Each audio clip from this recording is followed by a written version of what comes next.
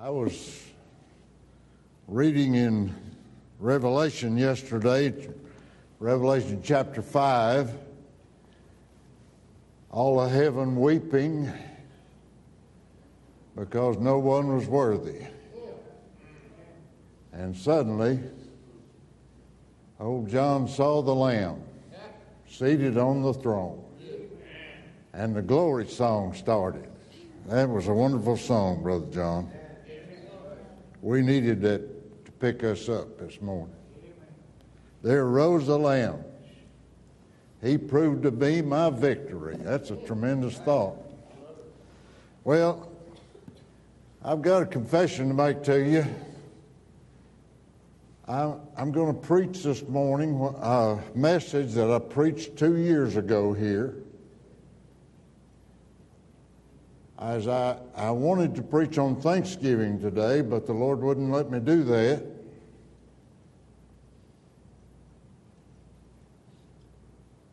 And I'm preaching, we probably sung a song this morning in this service that you've heard before. But I can still get charged up with Amazing Grace or what a day that'll be or something like that. And I'm preaching this because in recent days I've been exposed to some of the ethics of the social generation that we live in. Sometimes we hide our head in the sand and try to forget, and some of us are ignorant of really what's going on all around us. The political scene ought to tell us some of it, but the social scene ought to tell us some of it. And so I want to preach to this. When you take your Bible, turn to Acts chapter 17. The further I go with God, the more I realize the importance of the book of Acts. You think about the book of Acts, the Acts of the apostles, it says. It's really the acts of the Holy Ghost working through his local church and establishing his church in this world. And you try, if you didn't have the book of Acts, you couldn't understand Ephesians, Philippians, Galatians, Colossians. You couldn't understand Hebrews. The rest of the New Testament would be kind of goofy to you if you didn't have the book of Acts. I heard a preacher say that he read the book of Acts often because the great power of God is demonstrated in the book of Acts. I read the book of Psalms to try to get the sweetness of the love of God. There's so many, we'll do some of that.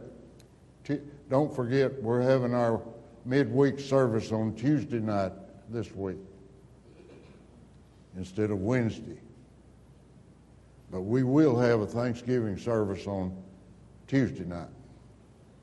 And there's just so much love in the book of Psalms. There's so much power in the book of Acts. There's so much wisdom in the book of Proverbs. That whole Bible fits together if we'll take it. So in Acts chapter 17, Paul has come down to one of the sin cities of the world in his day. In verse number 15, and we'll read down through verse 22. You can stand with me.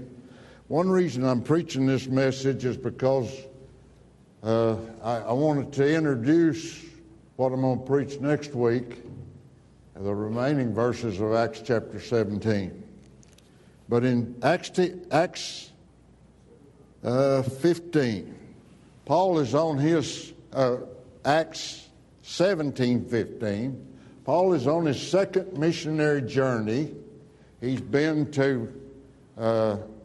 down to Philippi. He's been over to Thessalonica. And now he has, because of persecution, has been driven to the city of Athens. It amazes me every time I read this, but over here in chapter 16, somewhere, 17, at Thessalonica, he said this, verse 2, Paul, as his manner was, went in to them, the Jews, and 3 Sabbath days reasoned with them out of the Scriptures. I'm not going to read any more than that, but there was a great uprising. There's always a reaction to the gospel. Some of you have already made your reaction to the gospel this morning. There's always a reaction. Oh, man, we're going to hear that again. I'm not interested in that.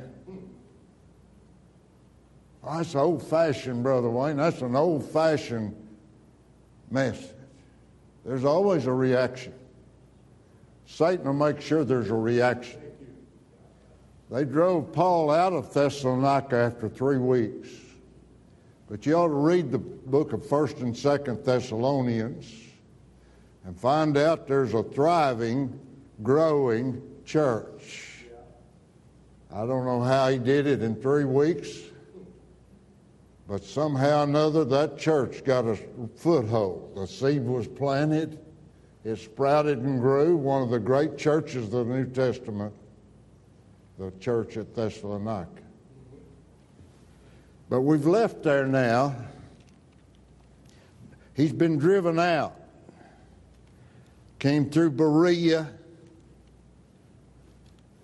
And now he is in verse 15 at Athens, the wisdom capital of this world in that day. Socrates, all of the wise sayings, we still require some of those things, some of that junk in our schools. Those Greek gods and the myths. The Greek myths, some of you have studied those. They conducted Paul and brought him to Athens. And receiving a commandment unto Silas and Timotheus, that's his partners on this second missionary journey. You go back to 16, you'll see the formation of the missionary team, and Silas went with him, and they found Timothy down at Derbe. And now they're traveling with him. For to come to a commandment unto Silas and Timotheus, for to come to him with all speed, and they departed. Now while Paul waited for them at Athens, his spirit was stirred in him when he saw a city wholly given to idolatry. That's point number 1. The scene before Paul, he found a city completely given to idolatry. Therefore, disputed he in the synagogue with the Jews and with the devout persons, and market daily with them that met with him. Then certain philosophers of the Epicureans and of the Stoics encountered him, and some said, What will this babbler say? Others some, He seemeth to be a setter forth of strange gods, because he preached unto them Jesus and the resurrection. And they took him and brought him to Areopagus, saying, May we know what is this new doctrine whereof thou speakest, and for thou bringest certain strange thing to our ears, and we would know therefore what these things mean. For all the Athenians and the strangers which were there spent their time in nothing else but either to tell or hear some new thing. The second point, a city soaked in philosophy. Then Paul stood in the midst of Mars Hill and said, Ye men of Athens, I perceive that you are too superstitious. Third point, a city sunk in superstition. I don't want to apply them to Athens. I want to apply them to America. I want to apply it right here where we live. I want to apply it to the school you go to, the college that you attend. I want to apply it to the city councils and the chambers of commerce all across America. I want to apply it to that judge this week that ruled that it's unconstitutional to pray in America. I want to apply it to the wickedness that we live in today. And give you, I hope I can give you the compass that points due north. That there's not another Savior. It's just Jesus Christ and Jesus Christ alone. I couldn't get away from that this week. I've seen that philosophy and superstition, some in my own family. And I just couldn't get away from it. While we're saying Thanksgiving for living in America, while we celebrate the Pilgrims of 250 years ago who served God and set a standard that raised up a great country and a place where God is worshiped. Help us not to forget it, that it's God and God alone. It's not the Pilgrim. It's not the Constitution. It's God that we've got to stand before. Let's pray. Father, I ask you to just have your way with us. I pray, God, that you'd take charge of this message. I pray you'd awaken us, as we heard in the Sunday school class, and understand the great danger that's all around us, the danger of hearing and seeing some new thing and being trapped with the philosophies, the false beliefs of a lost world. Please take charge, Lord. Please direct and guide in this message this morning. I pray you'd just help us to open our hearts to the Word of God and listen to what He would say to us. Thank you for all you do. In Jesus' name I pray, amen. You can be seated. Several years ago, I read an article in Time magazine. It was back in the 90s, and the title of it was the feature story of the Time magazine for that day, and it was this, that the baby boomers have got religion. That was the title of the whole thing. And I was interested in that. We had just come out of the 60s and the new morality and it had kind of evolved, and there was an open message of the gospel in America that had not been there before. And I was interested in that. Some of you were involved in that. Some of you were that age, and you understand something about that. I was on the outside looking in.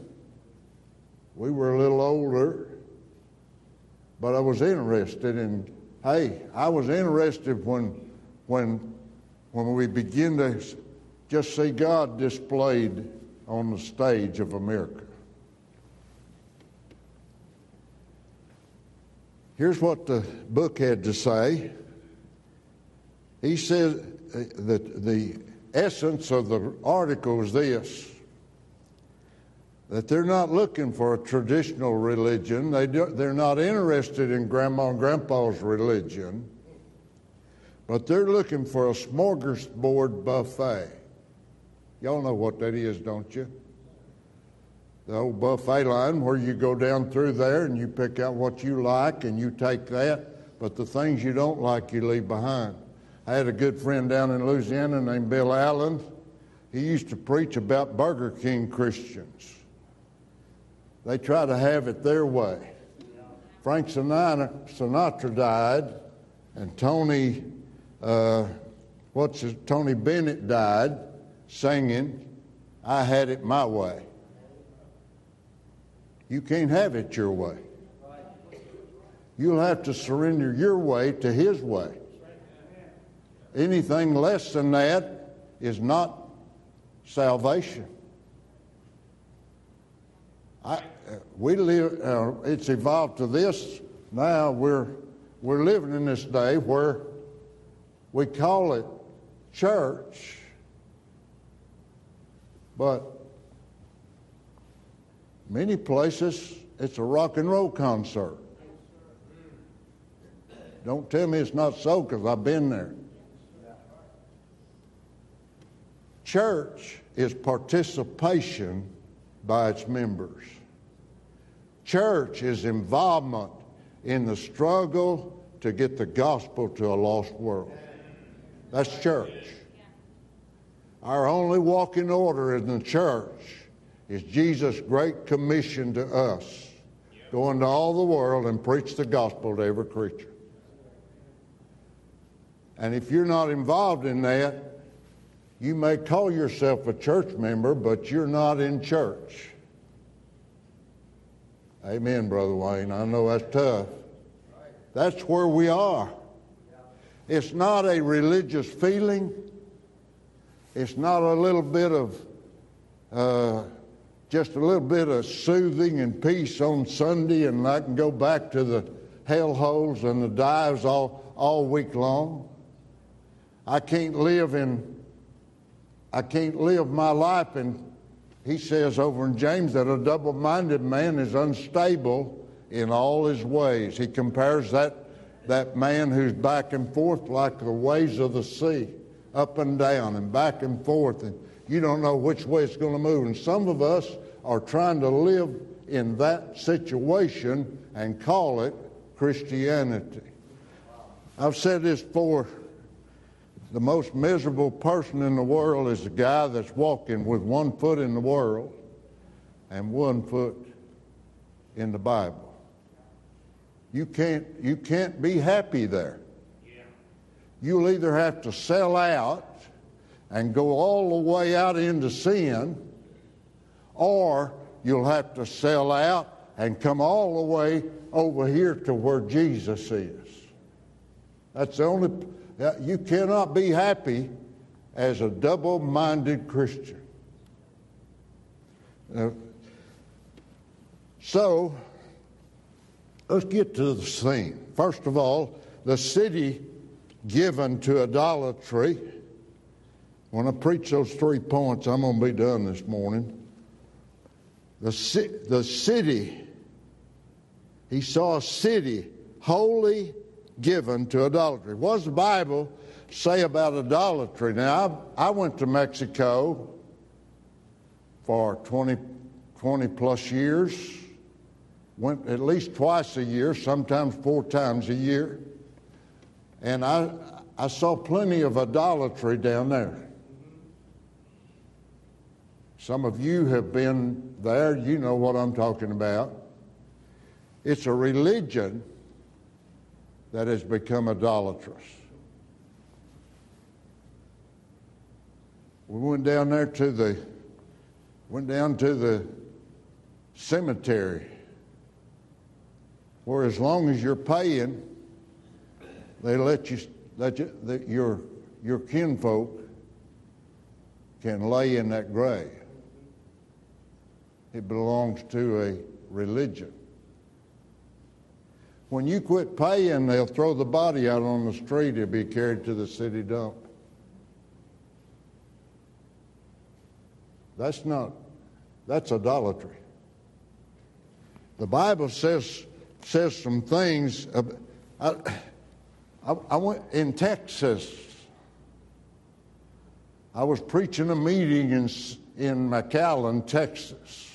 San Juan is a suburb of McAllen, or a different city right next to McAllen. There's a shrine to the Virgin Mary in San Juan. I wanted to see that shrine, and the preacher took me there on a Saturday morning. It was about 105 that day. And I watched those old people pile out of their cars, get down on their knees, and crawl a half a mile or so to the shrine, paying some kind of homage to an idol. You say, yeah, but that's their religion. Well, what does the Bible say about that religion? Look at it. Wait a minute. Before I get there, I'll just throw this in. I doubt if there's one person in this congregation this morning that's ever been guilty of crawling half a mile to the idol. But you know, an idol is anything that separates between me and God. How many have given yourself to your home above God? How about to your family above God? Or to your IRA, 401k, whatever, retirement? How about boats and fishing poles and rifles and shotguns and clothes and social status? Well, I really don't believe like that, but I'll wear those clothes because that's what's acceptable in our society. You understand what you did? You just worshiped an idol. If it's separated between you and what God says, it's an idol. And I'm not against fishing poles and rods and reels and some of that stuff. I mean, I'm not against that in its place. Yeah. But if it comes to a place of separation between me and God, it's come too far. And it becomes an idol.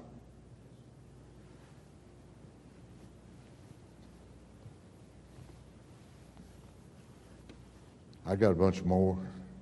Music, entertainment, immorality.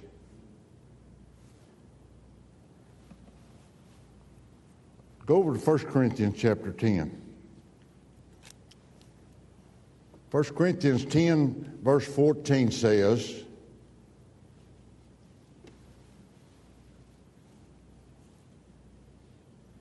"Wherefore, my dearly beloved," he's talking to the church, "flee from idolatry." That's a pretty simple request of God to every one of us. Flee from idolatry. He says in verse 21. Let's start in 19. "What say I then? That the idol is anything which is offered in sacrificial idols is anything? But I say that the things which the Gentiles sacrifice, they sacrifice to devils and not to God. And I would not that you should have fellowship with devils, for you cannot drink the cup of the Lord and the cup of devils. You cannot partake of the Lord's table and the table of devils. Do we provoke the Lord to jealousy? Are we stronger than He?" Are you going to ignore it? What he says is this: that the idol is demonic. The devil uses the idol to separate your heart from a purity before God and to tantalize you and take you away. Then he says over in chapter 8 of 1 Corinthians, in verse 4, as concerning therefore the eating of those things that are offered in sacrifice to idols, we know that an idol is nothing in the world. There's none other God but one. For though there be that are called gods, whether in heaven or in earth, as there be gods many and lords many. Hey, could I say it in a 20th century American language? There's many pressures in the world that pressure us to move from our standard before God. But to us there is but one God, the Father, of whom there are all things, and we in Him, and one Lord, Jesus Christ, by whom are all things, and we by Him. We're at Thanksgiving. I asked the church, at the youth banquet last night, get you a legal pad, get off in a still corner somewhere, and begin to list those blessings that you have in your life, and see if you can track them back to God's presence in your life. And then take your pencil and start scratching through and see what would happen to you in your life if you did not have those things because they were taken away from you. God's done, Psalm 103 talks about the benefits. God's given us not just a Savior, but He's given us life, abundance of life. And we enjoy what we enjoy. We have what we have because of His presence in our life. But if we give ourselves to the idol, you've just lost your blessing for nothing. When you get down there, if we went back to Mexico, if you get down there to that day you need a tomb, where's it going to be?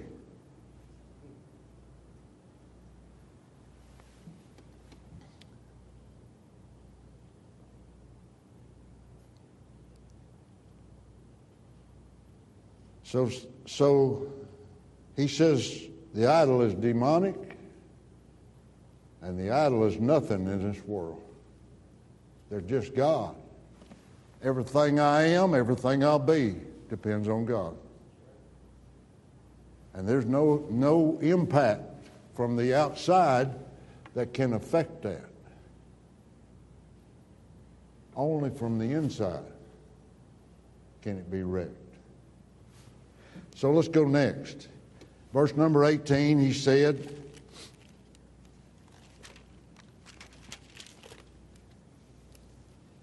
certain philosophers of the Epicureans, the Stoics, encountered him. Some said, what will this babbler say? That word babbler there means a bird picking up seeds.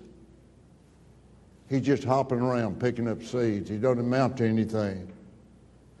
Others some, he seemeth to be a setter forth of strange gods, because he preached. And they took him to Areopagus, Mars Hill, saying, may we know what is this new doctrine? For thou bringest certain strange things, and all the Athenians and strangers which were there spent their time in nothing else, but either to tell or to hear some new thing. Could I say, most of America this morning spends their time either to tell or hear of some new thing.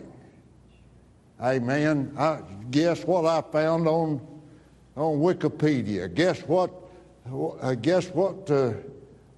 got off the internet? Guess what I know that you don't know?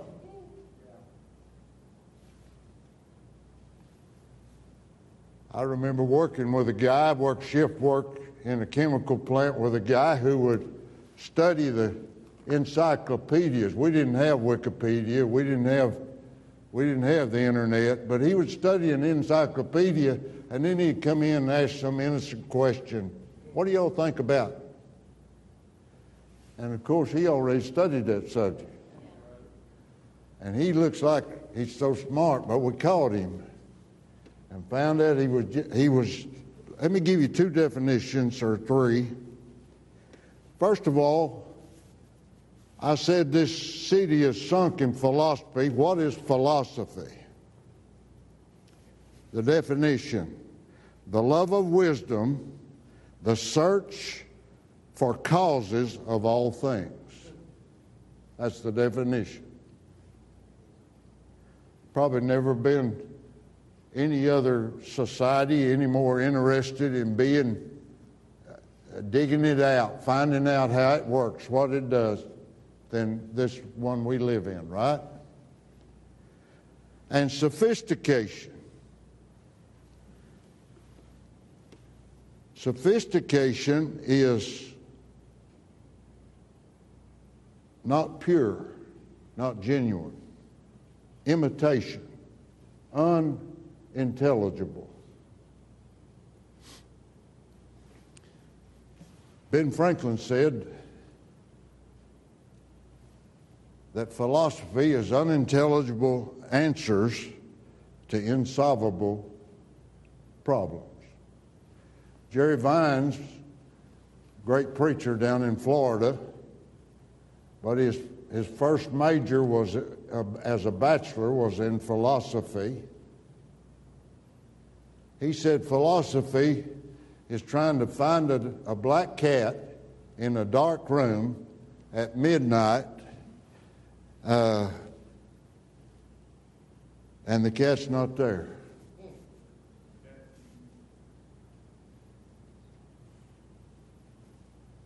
Over in Colossians chapter 2, the Bible warns us, 2 verse 8 of Colossians, beware lest any man spoil you through philosophy and vain deceit, after the tradition of men, after the rudiments of the world, and not after Christ. That's a pretty simple statement, but it's a warning from the Apostle Paul to the church at Colossae. Beware. Could I say beware? All these new ideas and new philosophies keep popping up. Most of them are not new. It's the same old lie that the devil's played with down through the years.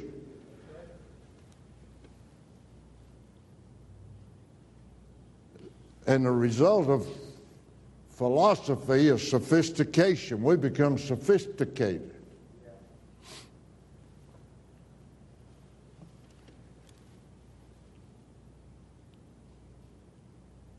So what has become, look at Romans chapter 1. I want to talk about pseudo-wise.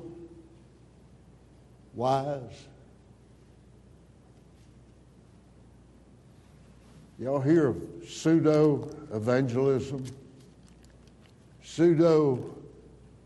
That word pseudo means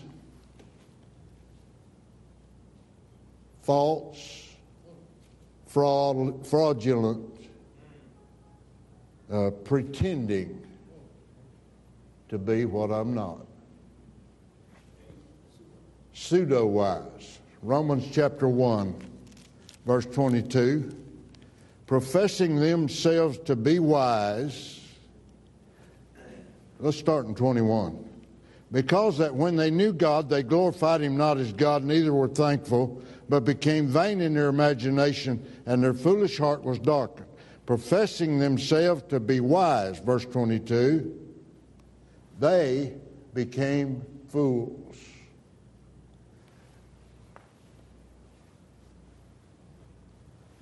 Let me just say it. You can't get educated enough to get saved. That's right. You can't be cool enough to be saved. If you get saved, you're going to have to humble yourself. You're going to have to get down off your high horse. You'll have to confess who you really are down in your heart. The recipe, what saith it? The word is nigh thee, even in thy heart and in thy mouth, the word of faith which we preach, that if thou shalt confess with thy mouth the Lord Jesus and believe in thine heart, thou shalt be saved. It's so simple. My boy was telling me about last week. He had a internet Bible study going with some of the leaders out there at the plant where he works, and he said we do it every week. But he had a new guy there, and they were in John chapter 1. They got down there to 1:14, and he became flesh, dwelt among us. He was made flesh and full of grace and truth. And you know, you can read John 1, verse 1 through 18, one of the great pictures of the Lord Jesus Christ. And so they've been all the way through it. And my boy said, Dad, I got a little preachy.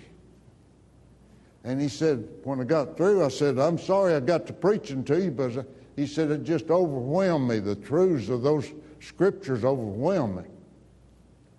And the new guy said, don't apologize. I needed to hear that. In fact, I need to be saved.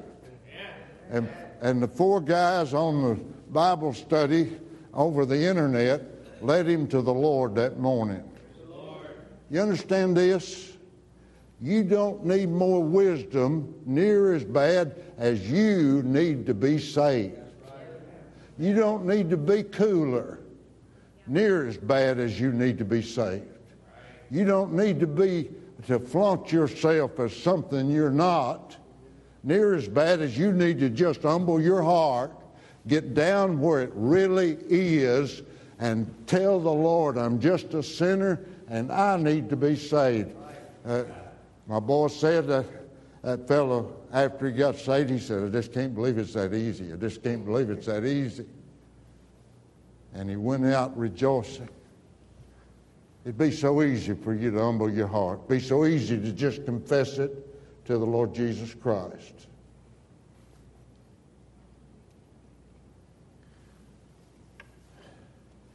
Can y'all wake the girls up, please? Y'all are not asleep. You're just faking it. You do it every week. Pay attention. I'm giving you something that'll help you. Trying to.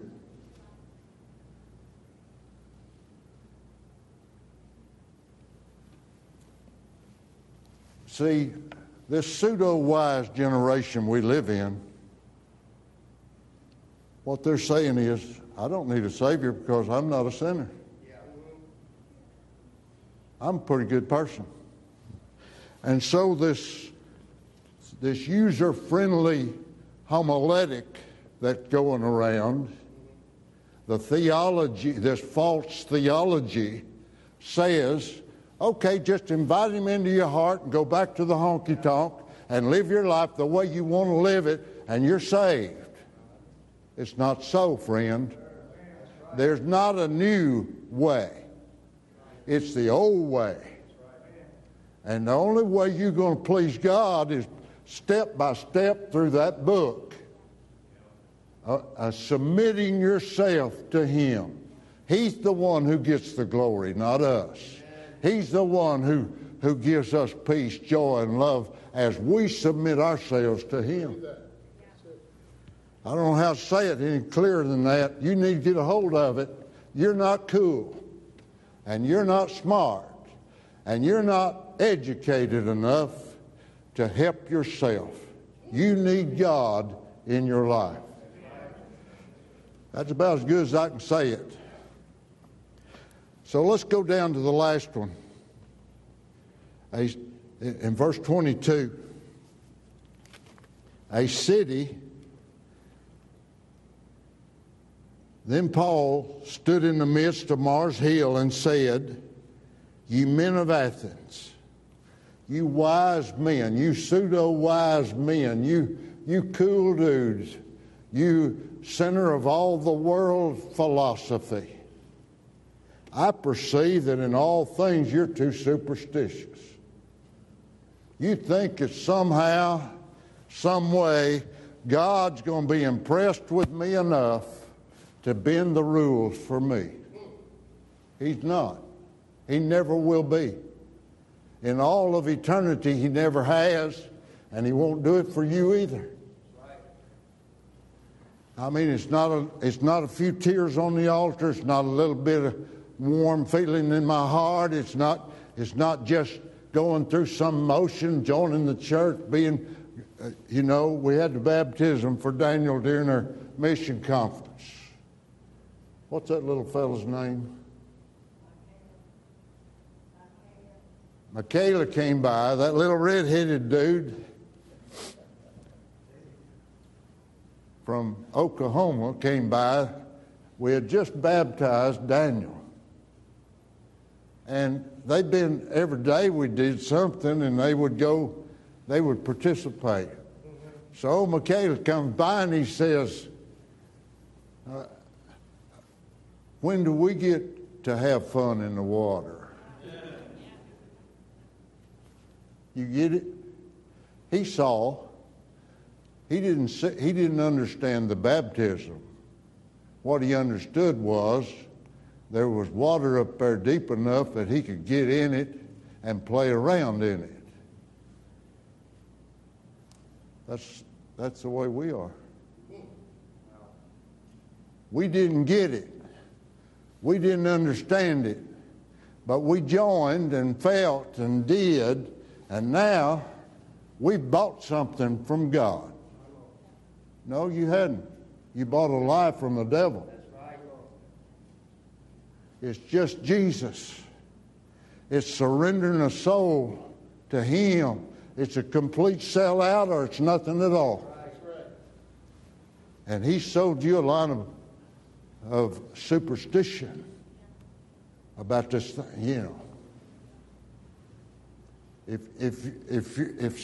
If salvation does not change your heart and make you enjoy the Bible, enjoy looking toward God and seeking God, if God is not uppermost in all you're doing, yeah, I know you can go out there and be saved. I understand that. I'm not talking about that. But you go out there as a saved person, you will not enjoy what they've enjoyed. And you'll come back from there wishing I could get back to God somehow. That's the mark. It's not a superstitious thing. It's not membership or rituals or ordinances or doctrine or works. It's Christ and Christ alone. Now, we've been in Matthew chapter 24. I want to read one verse in Matthew 23, verse 37.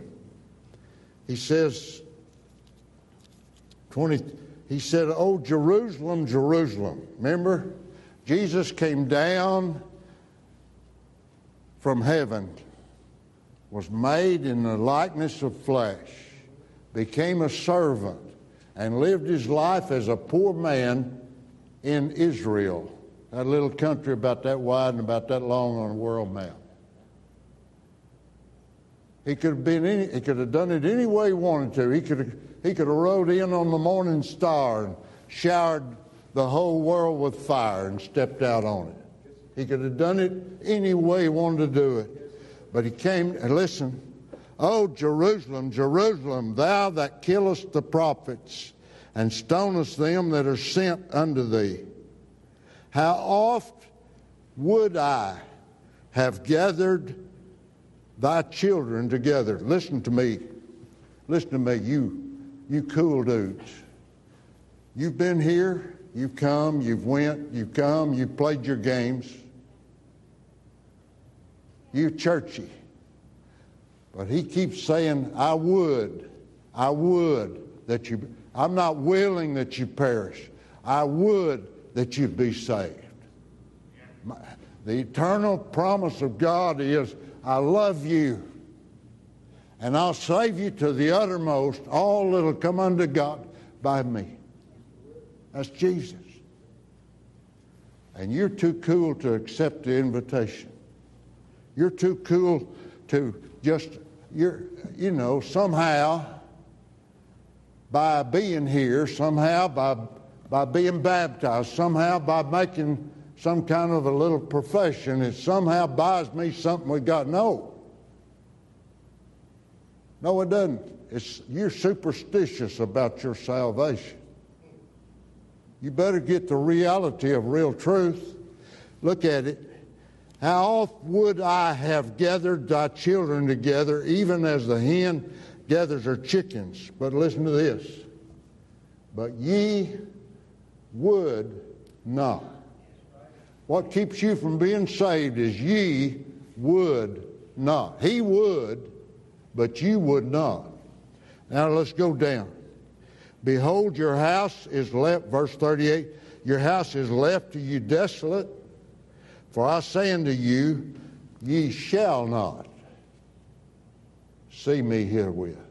I just want you to be honest with your heart. He has come and said, I would save you if you'd let me. You be honest with you. I'm not asking you to tell me anything. But you be honest with you and God. He already knows. Did you play a game? Are you just kind of superstitious? I think I'm saved. I hope I'm saved. I'm trying to be saved. I'm earnest about being saved. That's not an excuse. He said, I'll save you if you will.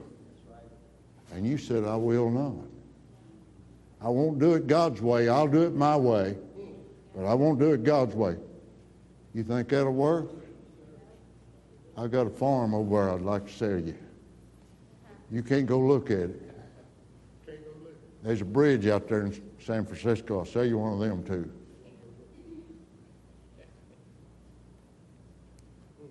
But he says it in that verse.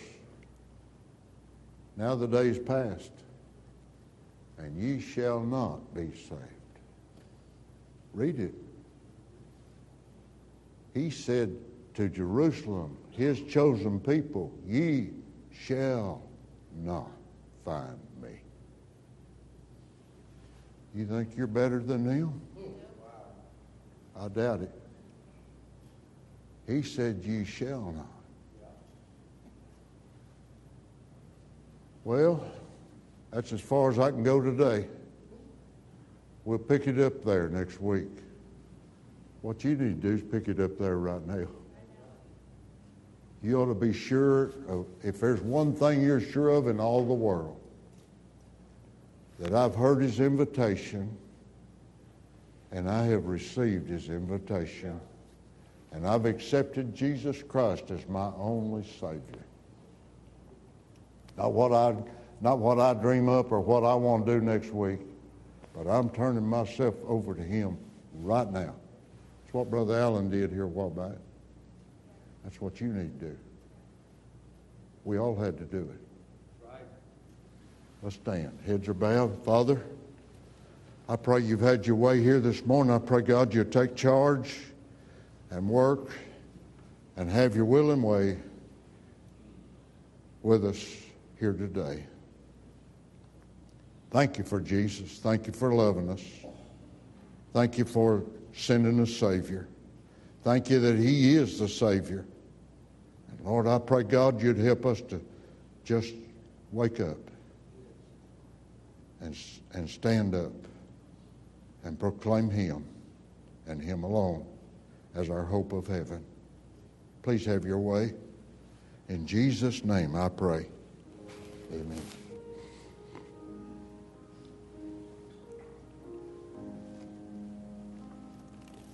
Page 161. Softly and tenderly, Jesus is calling, calling for you, for me. See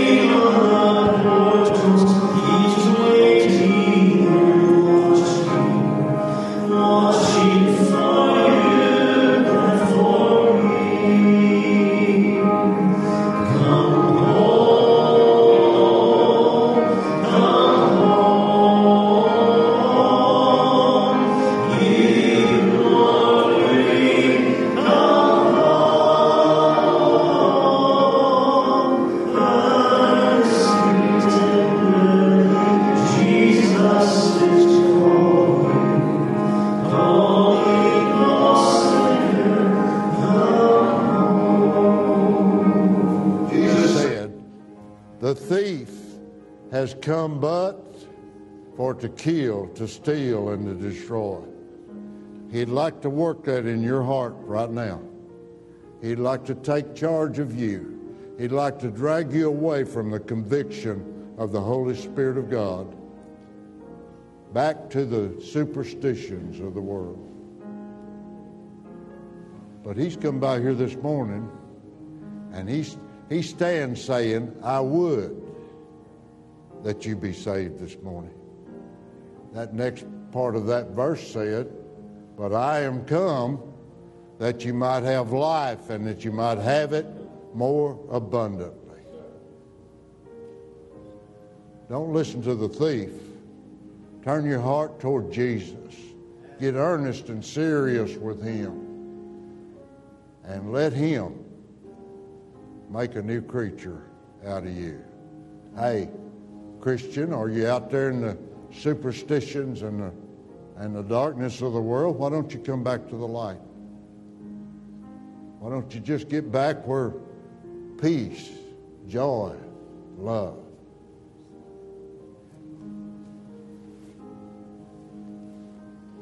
I want when Jesus is pleading for you, for me. Why should we linger and heed not his mercies? Mercies for you and for me. Come home.